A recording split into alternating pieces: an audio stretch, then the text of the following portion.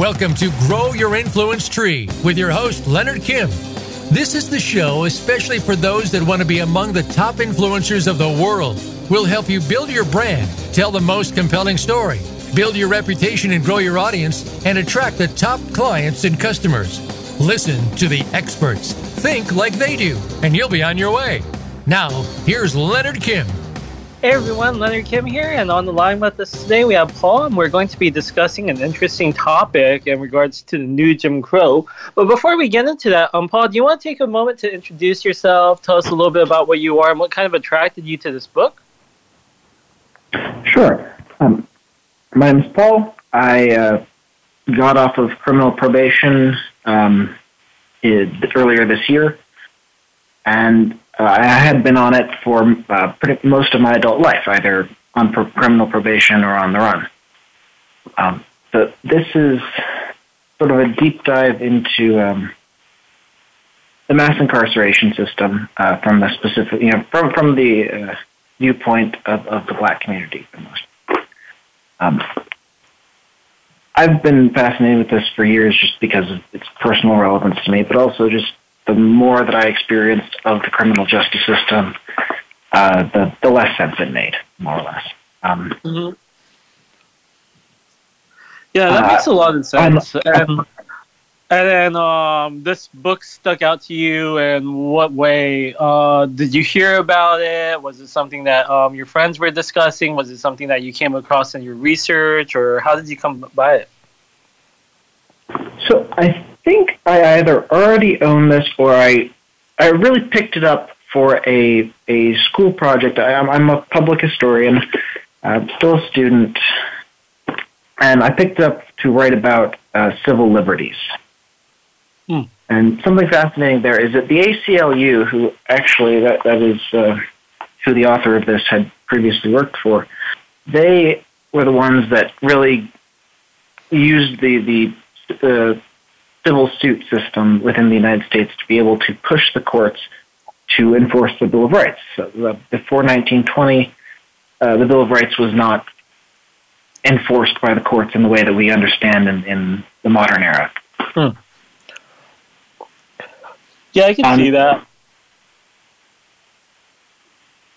Well, it's not as simple as the Bill of Rights was not enforced, but rather like the courts, as we understand them now, did not exist.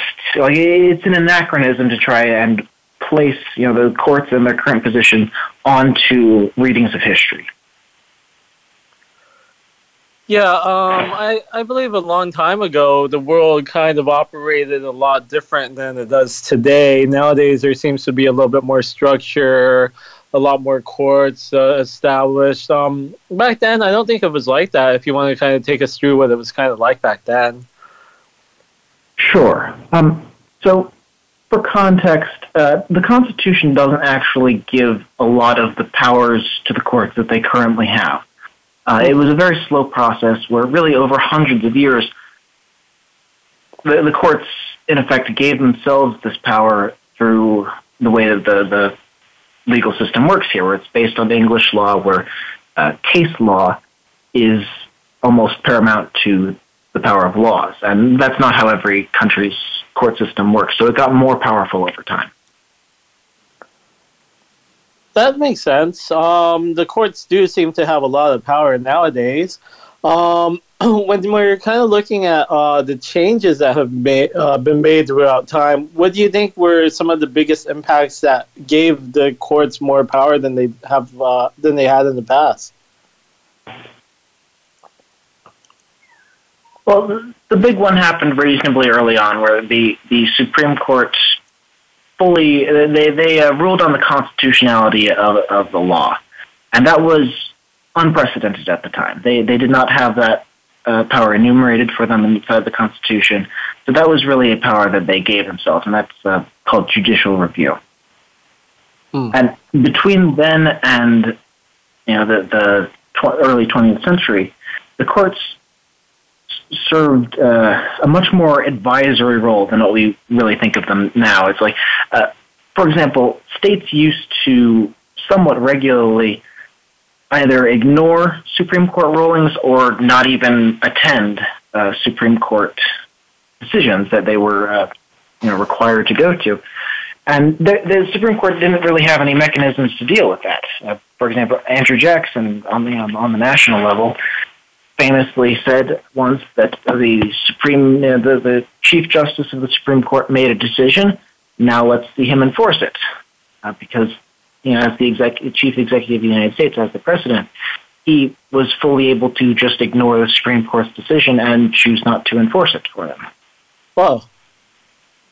So what we've really seen over the last 80 or so years is that the court system is able to really establish its own mechanisms for enforcing its own precedents, so which is very close to a parallel legal structure. It's not Congress passing laws and then telling the courts to enforce it. It is the courts enforcing their own precedents, and then the legislature has to then step in if they want to be able to do anything about that. Yeah, it's from what you've kind of described, it's kind of changed significantly. And would you find that that's a good thing or a bad thing for how the courts have all this power now? Oh, it's cool. I would say it is quite bad. A lot of the research I've been doing recently has been into more or less how the courts have very slowly but very consistently sort of cut down the protections in the Bill of Rights in support of the war on drugs, and then later the war on terror. And so before 2001, before the 90s even, there were significantly more sorts of legal arguments that could be used to try and limit the power of the police that are just not acceptable anymore because the court has ruled against those arguments. So kind of these world events have shifted, so then a lot of the powers that were being held into the people have kind of been glossed over a bit, and more has kind of been given to the courts? Well, specifically to the police. The courts, they are very, so I find it helpful to look at a particular dissenting opinion from one of these decisions, and this was Terry v. Ohio in 1968. Okay. And I believe the single justice who dissented in that case was named Douglas J. And he described the Supreme Court decision. He was a sitting member of the Supreme Court, and he described the court's decision as a step down the totalitarian path. Specifically because it undercut, or rather, it expanded the powers that an individual police officer has to be able to enforce the law. Before 1968, the police did not have the ability to make unilateral decisions in the way that they do now, and that is perfectly normal, and it is the sort of the world that I've grown up in. I'm only in my 20s. And that phrase particularly stuck out to me was the totalitarian path. That was how a Supreme Court justice described the decision that the Supreme Court made. And interestingly, after 1968, after this decision, the incarcerated population of the United States, the number of prisoners the U.S. has, never dropped after this decision. So it really was a turning point in the establishment of the mass incarceration system that makes up most of what the justice system is now. So in 1968, what kind of happened that led the court to kind of decide upon this? It was the Civil Rights Movement. Oh, the Civil Rights Movement happened? And then during the Civil Rights Movement, new laws and this new totalitarian path kind of set forth, and from that date forward, there's never been a year in U.S. history where the number of incarcerations went down. Well, until 2015. Oh, wow. It's been dropping since then. But yeah, for about 37 years. Yeah, and not only did the flat number of people that are kept as prisoners increase, also the rate at which people are incarcerated has wildly increased.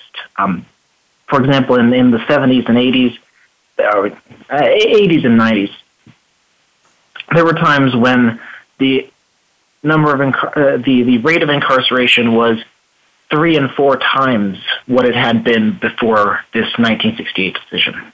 So it wasn't an artifact of population increase. It was the courts were the systems were arresting more people. So when it comes to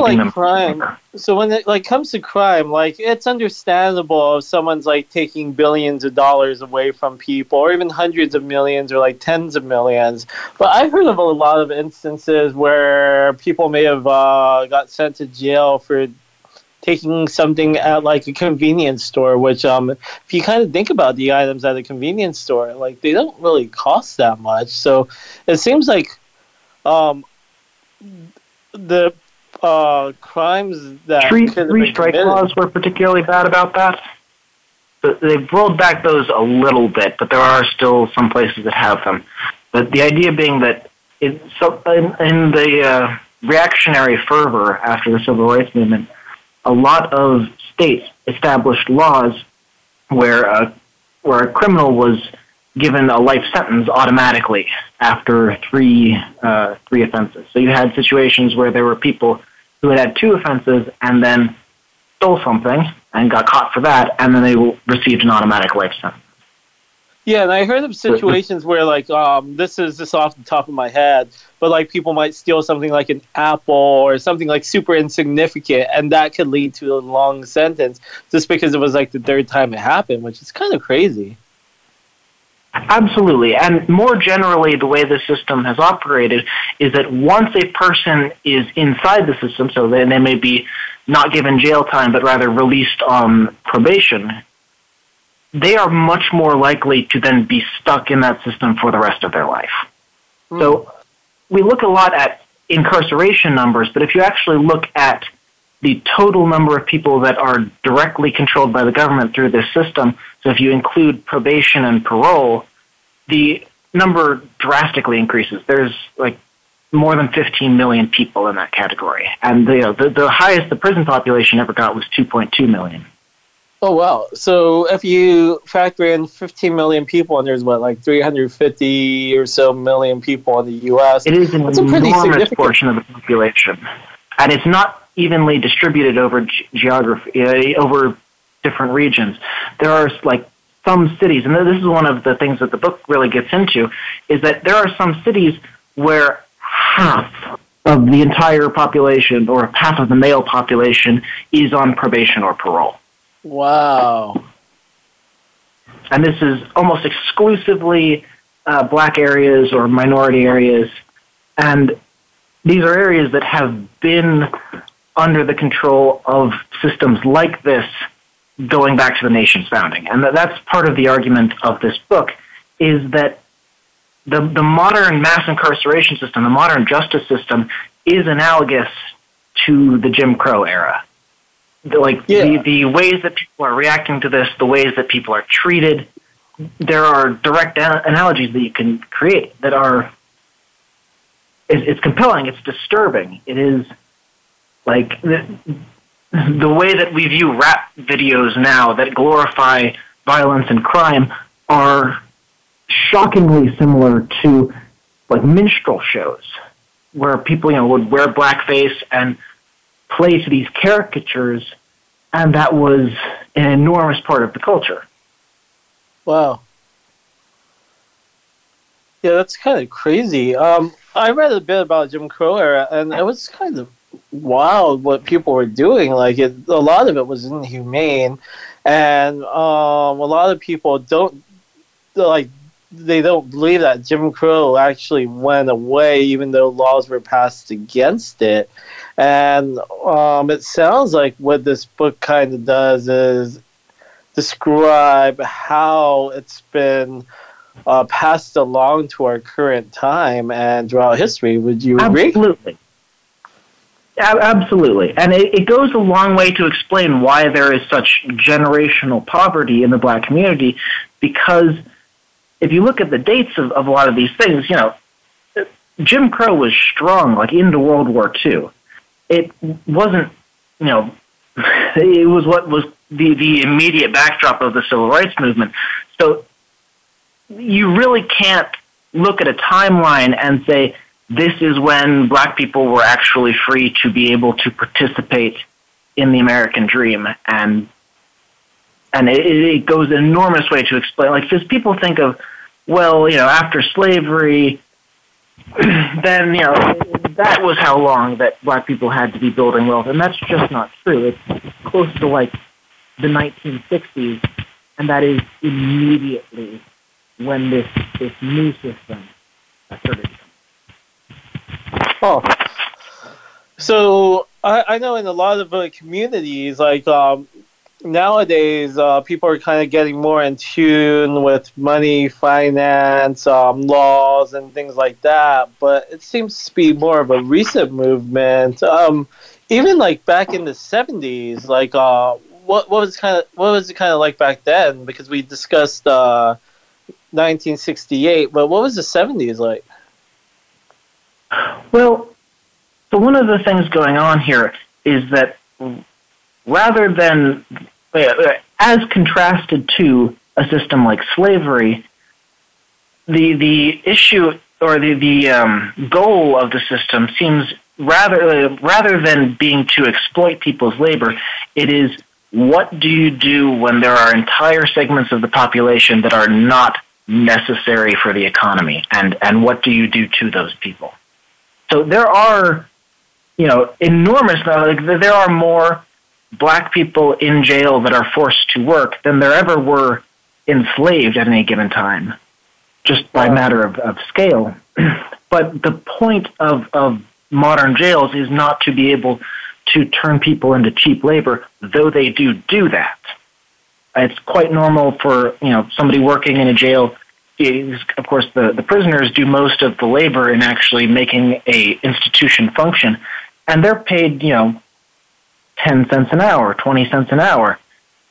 And it gets even more indefensible when there's, the practice of renting out prisoners to be able to, so when there's not enough migrants in a given year, prisons will rent out the prisoners as labor in these farms and in these communities. I remember a headline a little bit ago about how in Arizona there are some rural communities that are so dependent on this labor. Local representatives were referring to it as, like, they said that if you took away the prison labor, then the economies of these cities would completely collapse. That is how dependent they are on it. Wow. That's absolutely getting back to, crazy.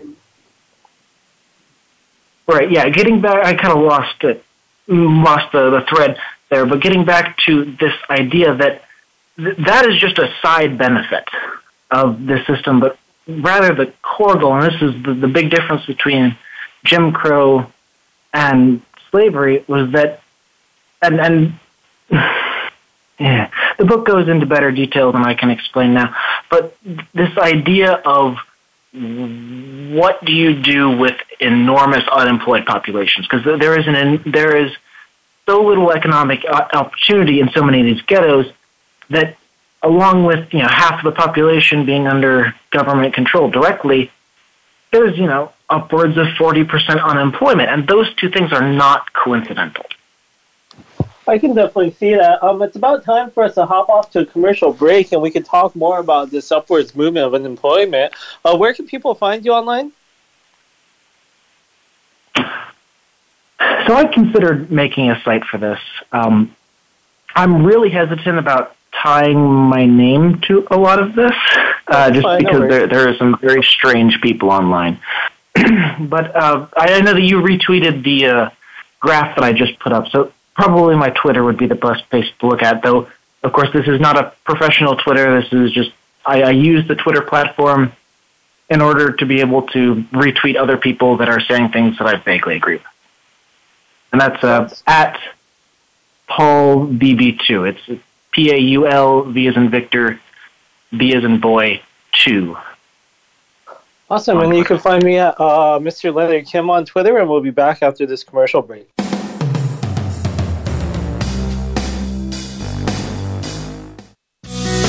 Be sure to friend us on Facebook. You can do it right now. Visit facebook.com/Voice America or search for us at keyword Voice America. It's time to unlock some of the best-kept secrets in health, wealth, and happiness. Are you ready to live your life to the fullest and hear insider tips from today's experts? Then tune in to the Forbes Factor with celebrity TV host and inspirational icon, Forbes Riley. She's a best-selling author and TV fitness expert, and you know her from QVC and HSN. Now she brings her expert advice and guests to the Voice America Influencers channel. Tune in live every Wednesday at 11 a.m. Pacific Time and 2 p.m. Eastern Time for the Forbes Factor. We guarantee it will be the best hour of your week. Sustainable success is just around the corner. If you are an entrepreneur, business leader, or anybody looking for their next level of success, tune into Sustainable Success with host Chris Salem. Did you know that the path to success is a long path that started many years ago? The path you started on then determines what is happening now. Chris and his amazing guests in their field will help you navigate the path to sustainable success every Thursday at 12 noon Eastern Time and 9 a.m. Pacific on the Voice America Influencers channel. If you feel stuck, exhausted, or just unsure of how to handle everything at once that life is throwing your way, you'll want to listen to What's Important Now, Making Time for What Matters Most with Eva Medilek. Eva and her guests will help you learn to focus on the most important priorities in your life so you can handle them one at a time instead of being constantly overwhelmed. What's Important Now, Tuesdays at 1 p.m. Pacific Time on the Voice America Influencers channel.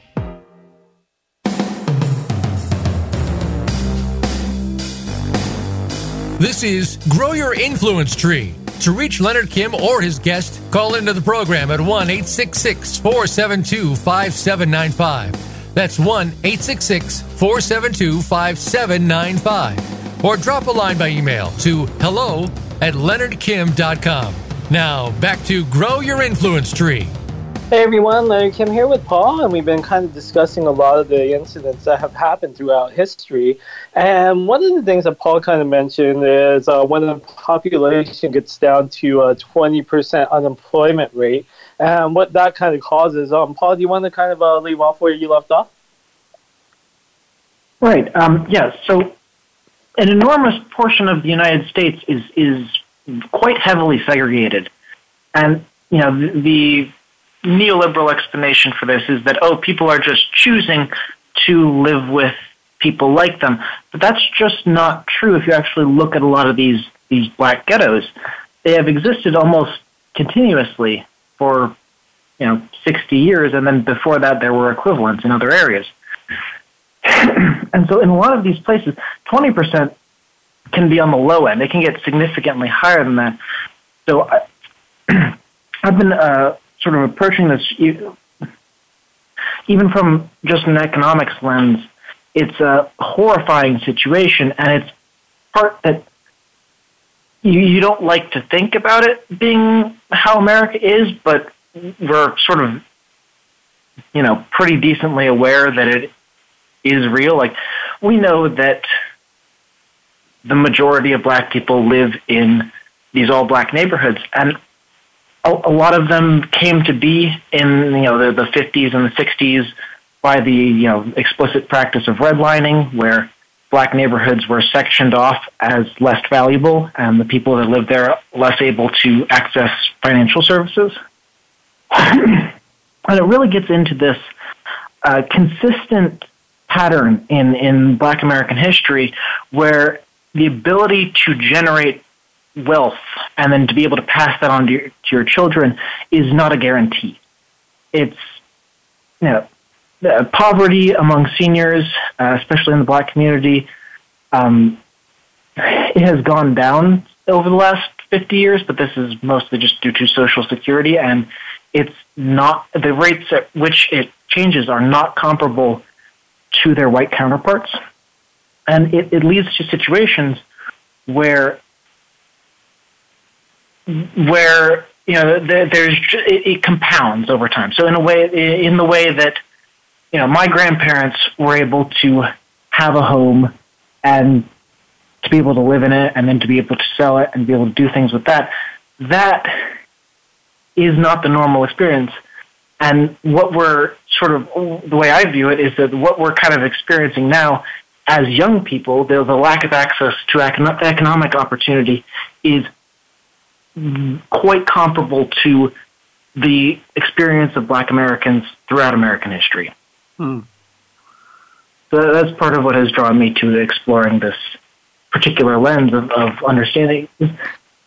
One of the consistent things you'll notice with studying American history is that if you want to see some of the worst that can happen, you look at what has been done to Black Americans.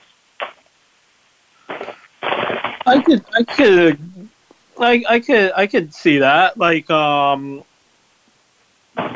this community has been put through the ringer, and a lot of horrible things have kind of occurred in their lives, and it's unfortunate to see and to realize that history, and especially when you uncover all the things that happened, it's pretty heartbreaking. So seeing that happen... Well, and go on. One of the ways to address this that we go to, that like rhetorically is what we think of, is civil rights legislation and working through the courts.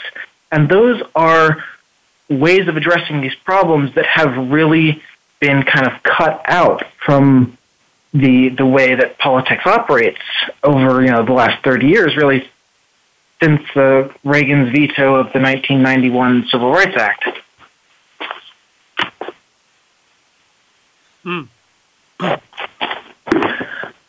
Sorry, that is getting a little bit off topic. I find things like that particularly frustrating, but part of his, stated reason for that was because racism was over in the 90s, and that just wasn't true.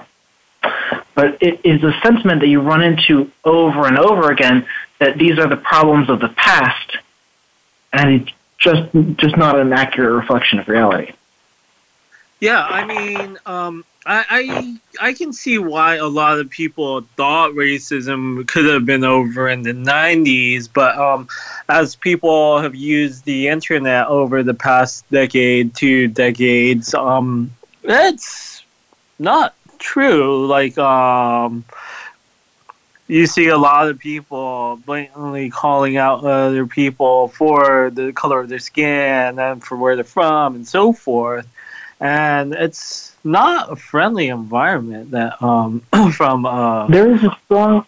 there's a strong argument to be made that the difference between the 1990s and now is not that there are fewer racially based discrimination issues in the United States, but rather that the ability to prosecute these violations of various, civil rights acts and legislation that is intended to address these problems, these disparities, they are not accepted in the courts anymore. So, for example, in 2001, there was a case, it's Alexander v. Sandoval, or Sandoval.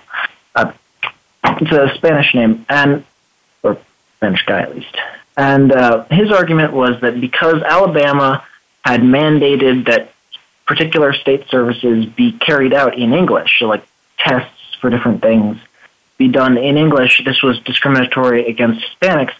And the courts didn't really address that argument. What they did was that they said he did not have standing to bring it to them because under Title VI of the Civil Rights Act of 1969 or 62, the one in the 60s, that a private individual is not able to bring a suit against the government in order to enforce that part of the civil rights legislation, and that the government has to be the one to do it. And so if there's not an attorney general willing to do it, it just reeks of hypocrisy to me, because so many of these recent decisions, like with abortion and everything, are dependent on people bringing these private suits against the government, and to take that sort of standing away from people trying to do it in support of civil rights, I think is a rather clear message.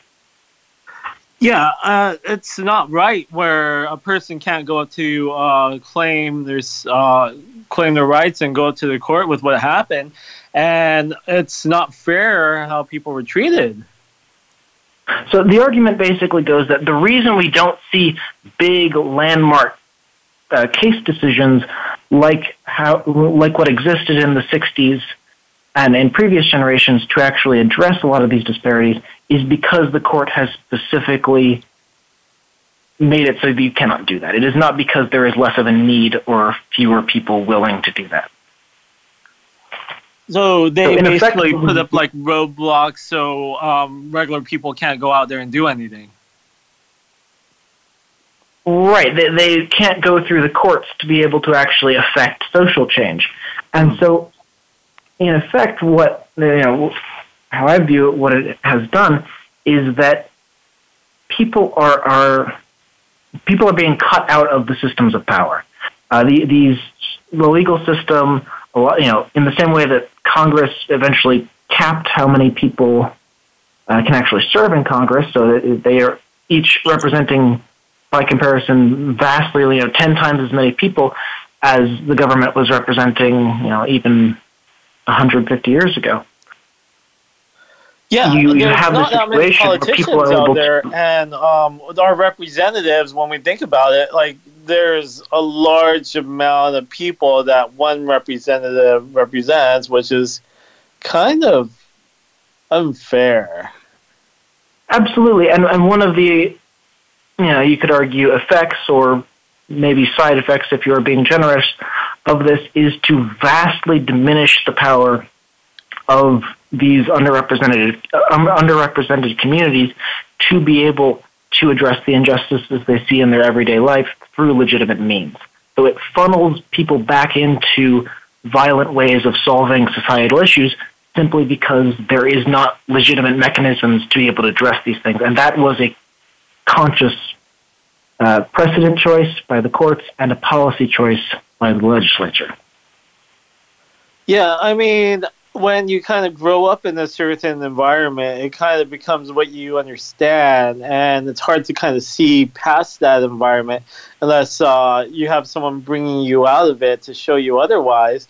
So it kind of creates a system that kind of eats upon itself, and it's not a good thing. Right.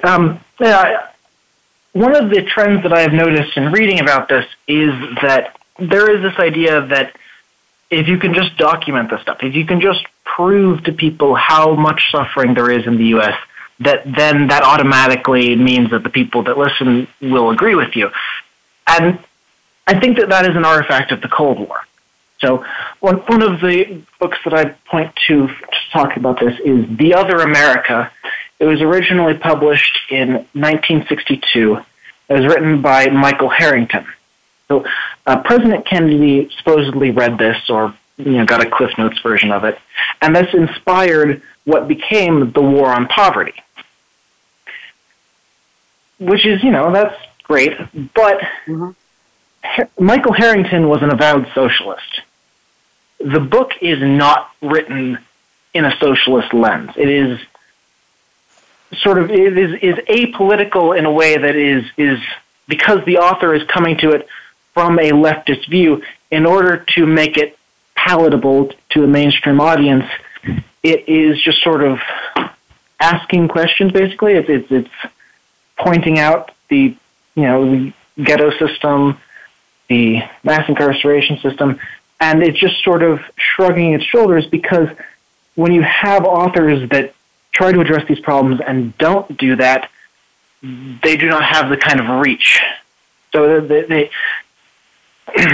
when Harrington wrote this book, he said he expected to sell a few thousand copies, and it became the most popular, basically writing on poverty in America for a generation.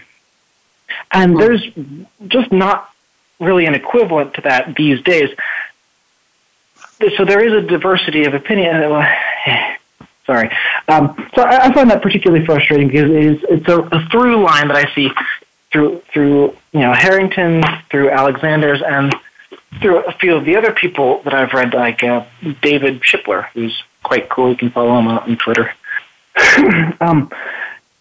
That they approach these things from a leftist view, but cannot say like the final part of that argument of we need to treat people better, which is it seems to be that the reason they don't do that is because anyway, I found that particularly frustrating. It's something I wanted to talk about, but I'm not entirely sure what can be done about that. Yeah, I can see that. And when you say that a lot of people are going out there and describing what's going on, but they can't say we have to go out there and treat people better, do you have any thoughts behind why that is, or is it just frustrating? That's what I was trying to get at. That's basically what I was trying to get at. Is that I think there's it's more than just a strong argument. I think it's pretty. It's reasonable to assert that this is down to anti-communist sentiments. Is that because at the same time a lot of this was going on, the Soviet Union was putting out propaganda about, hey, look, this is how they treat black people in America. It's quite bad. Look, this is an illegitimate government because of X, Y, and Z. And an entire, 2.5 generations over the last 80 years have gotten a full blast of caring about other people is a step away from communism. And whatever the more individualistic version of that is. And it has deeply affected our culture, so that people, well-meaning people that are even trying to address these things the best they can have to acknowledge that sort of presence in the American psyche that the Soviet Union still has, even though it's been gone for 30 years. I can see that. A lot of people are scared of socialism, are scared of communism, rightfully so, because of all the countries that operated in that way. But being kind to people is not really an indicator of socialism or communism. It's just being kind. I'm a little bit cynical and equating, kindness with the argument about the welfare state of, like, if you materially care for people, then that is socialism. And I find that frustrating from a Christian point of view, but also just as an American. Yeah, I can see that. And I mean, a lot of people in America, even when it comes to taxes, they don't feel that their money should go to help the less fortunate as well. And there's a lot of underlying thoughts and beliefs that people do have in general about a lot of things. So, yeah. It is pretty frustrating. Anyways, it's about time for us to hop off to a commercial break. We'll be back after this short message.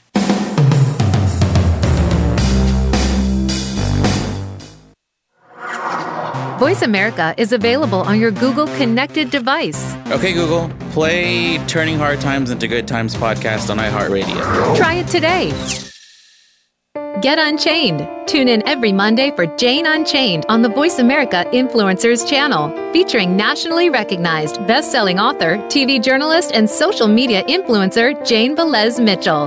This program takes you inside a trending lifestyle that's the next wave of human evolution. It all starts on your plate. If you want to revolutionize your life, get happier, more energized, then discover the secret. Tune in to Jane Unchained Mondays at 10 a.m. Pacific Time and 1 p.m. Eastern Time on the Voice America Influencers channel.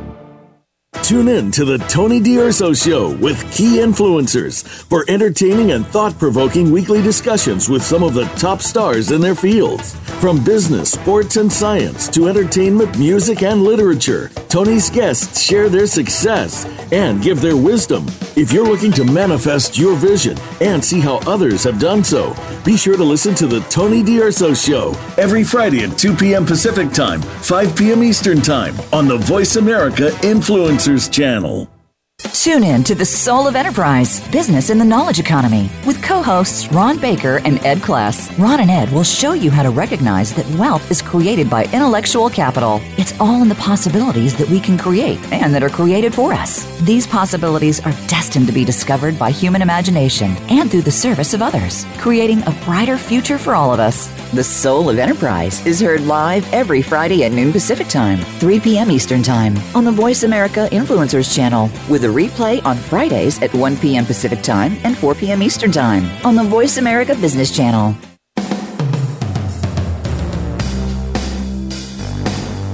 This is Grow Your Influence Tree. To reach Leonard Kim or his guest, call into the program at 1-866-472-5795. That's 1-866-472-5795. Or drop a line by email to hello@leonardkim.com.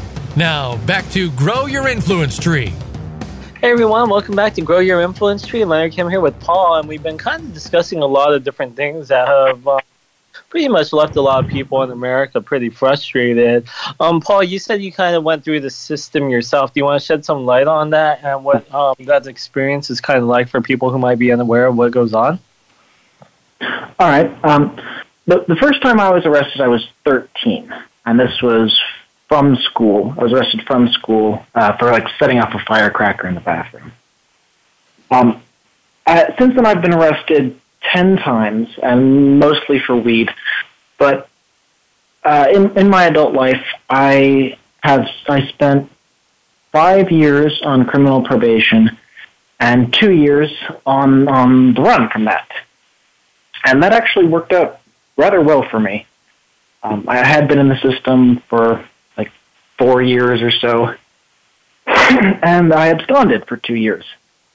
And when I came back and I had made enough money to be able to hire a private attorney, so that was the really first time for me. It was before then I had been working with public attorneys. I was off of the probation within a year. Huh. So in that time frame, you've probably seen a lot. I have about a total of 1 year in county jails to my life. Though I've never actually been sentenced to jail time, it's only been a time served over and over and over again sort of thing. Which one of these was in Montgomery County, Maryland, and a system that they have there is that people who are homeless are incarcerated permanently. Until the resolution of their case, they're not able to get out on bail. And that was the situation that I ended up in, and I was very not happy with it and absconded as soon as I got out. That's kind of crazy. Over in California, measures are taken to not arrest the homeless because of what could potentially happen in your state, it seems. Yeah, and Montgomery County is unusual for this. I've never heard of this anywhere else, really. It's very much a class-based thing, and it seeps into the culture. So, I had people who were offering, saying, oh, yeah, my aunt will give you the address. You can't stay there, but they'll give you the address so you can give it to these guys, and so they'll let you out. That sort of thing wasn't unusual in that environment where everybody knew that this was how the system operated, and that one of the aspects of it was that when you don't have enough money, you're not able to get out to be able to make money. That is not fair. It's very sort of indicative of this sort of larger system where once you're in it, you are trapped. And so, part of what we've seen over the last 50 years is not only are more people are getting arrested and held longer. So, there's this is arguably the origin of the absentee black father trope, is just because so many men from the African American community have been incarcerated for so long that our society is aware of this, but then attributes it to personal failings rather than the system that is causing it. I could see that. The system is kind of designed so people would fail. Yes, and it's weighted against African Americans in a measurable way.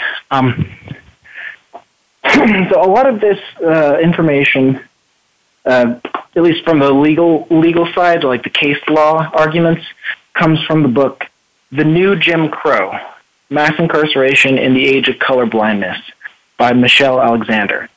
And she was a lawyer, is a lawyer, and so she's able to expand on a lot of these sort of formal aspects that really until the last 15, 25 years, the legal community has been very hesitant about addressing racial disparities in the criminal justice system because of its sort of proposed colorblindness. But if you actually look at the process, every step along the way, so like, you know, for example, with my experience, like I was painfully aware of how lucky I was to even be able to get out of that system, and that an enormous number of my Black and Hispanic peers are still in it. Like, for example, when I reached out to two guys like a month or so ago that I had met a couple of years ago, cool people, and they're both on probation now. They had never been on probation in their lives, and they both are now, and I don't know how realistic it is to expect them to be able to get off of probation. Yeah, that's not good.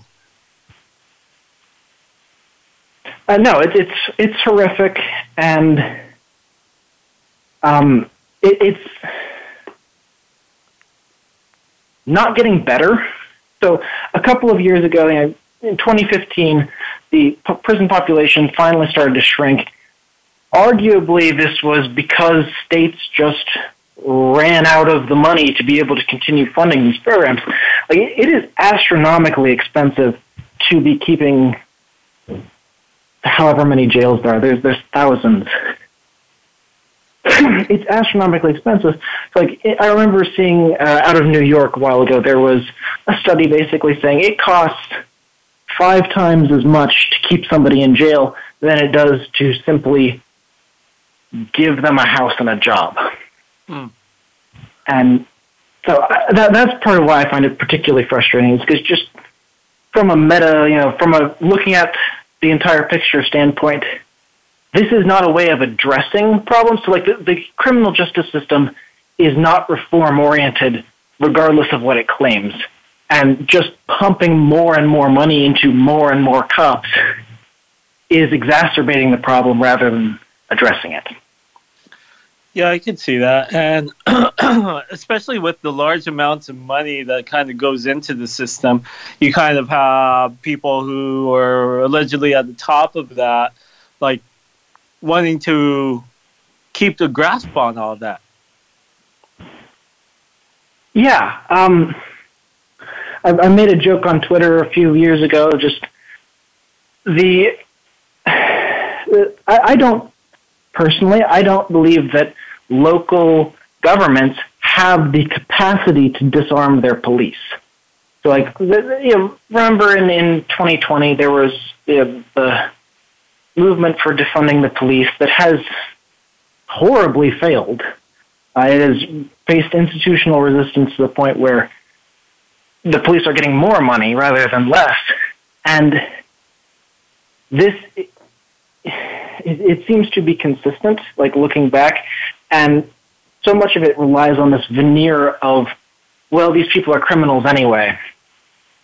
And that just doesn't line up with, so for example, research has consistently shown that white communities commit crimes at the same rate as Black communities, but are not incarcerated at nearly the same rate. And that is arguably the reason why the system is able to function, is because if you were to enforce the laws in white communities to the same degree as they are in Black communities, the police and the courts would face political repercussions in a way that just these underrepresented, incredibly poor Black communities are not able to mount any sort of resistance in the same kind of way. Yeah, and I think a lot of TV shows nowadays are trying to like depict that, where how some people are able to get off scot-free in situations, but other people are deeply punished, and kind of showing what's going on into the system.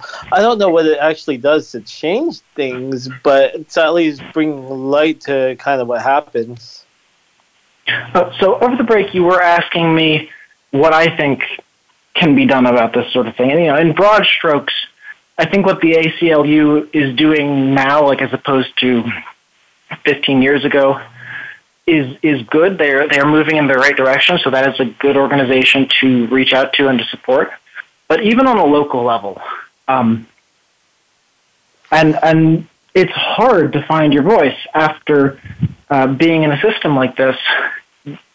But I think that is really what we have to do.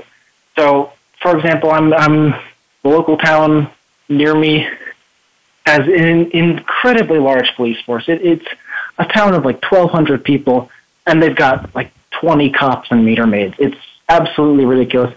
And it's because they're able to take money from the college students, from the university students that are right next door.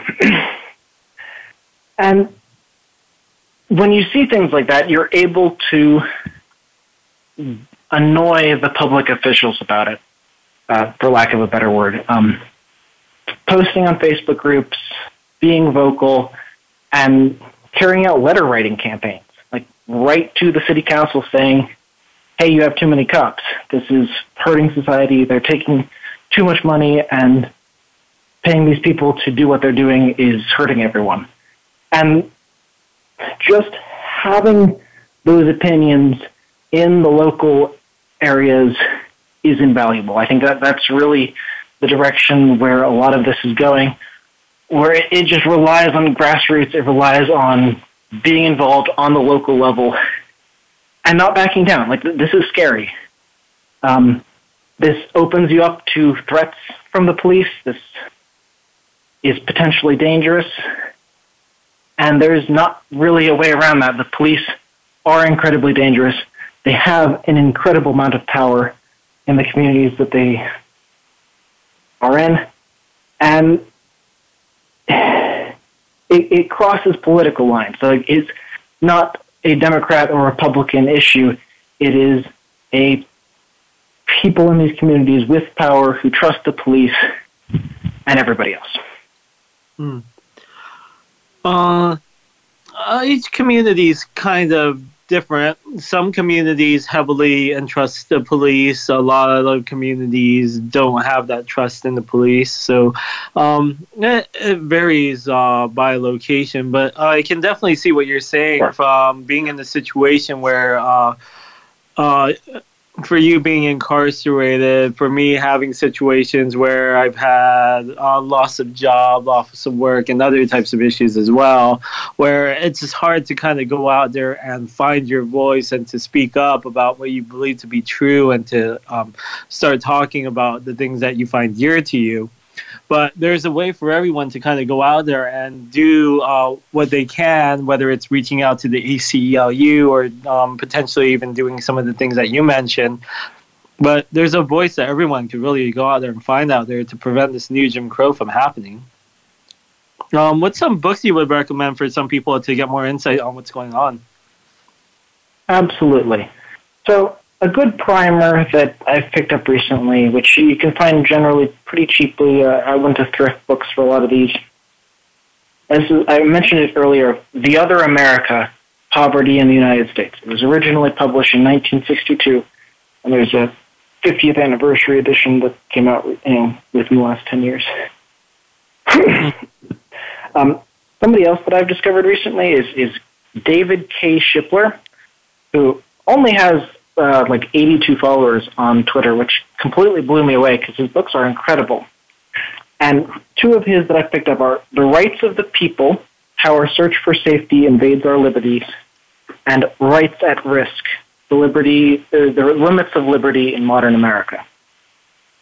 And these really get into the war on terror and the war on drugs, how the court has supported these, and how that really goes against the idea of what a court is supposed to do. Well, I wanted to thank you for the book recommendations and for sharing all of your insights and what's been going on in the world. If anyone's in these communities, make sure to check out these books so you can learn more about what to do to kind of put up some preventative measures to kind of counteract what's going on. Thank you, everyone, for joining us for another episode of Grow Your Influence Tree. Thank you for Paul for sharing your insights from the book as well, and we'll see you next week. Thank you for making us part of your week. Listen for Grow Your Influence Tree with Leonard Kim every Thursday at 4 p.m. Eastern Time and 1 p.m. Pacific Time on the Voice America Influencers channel.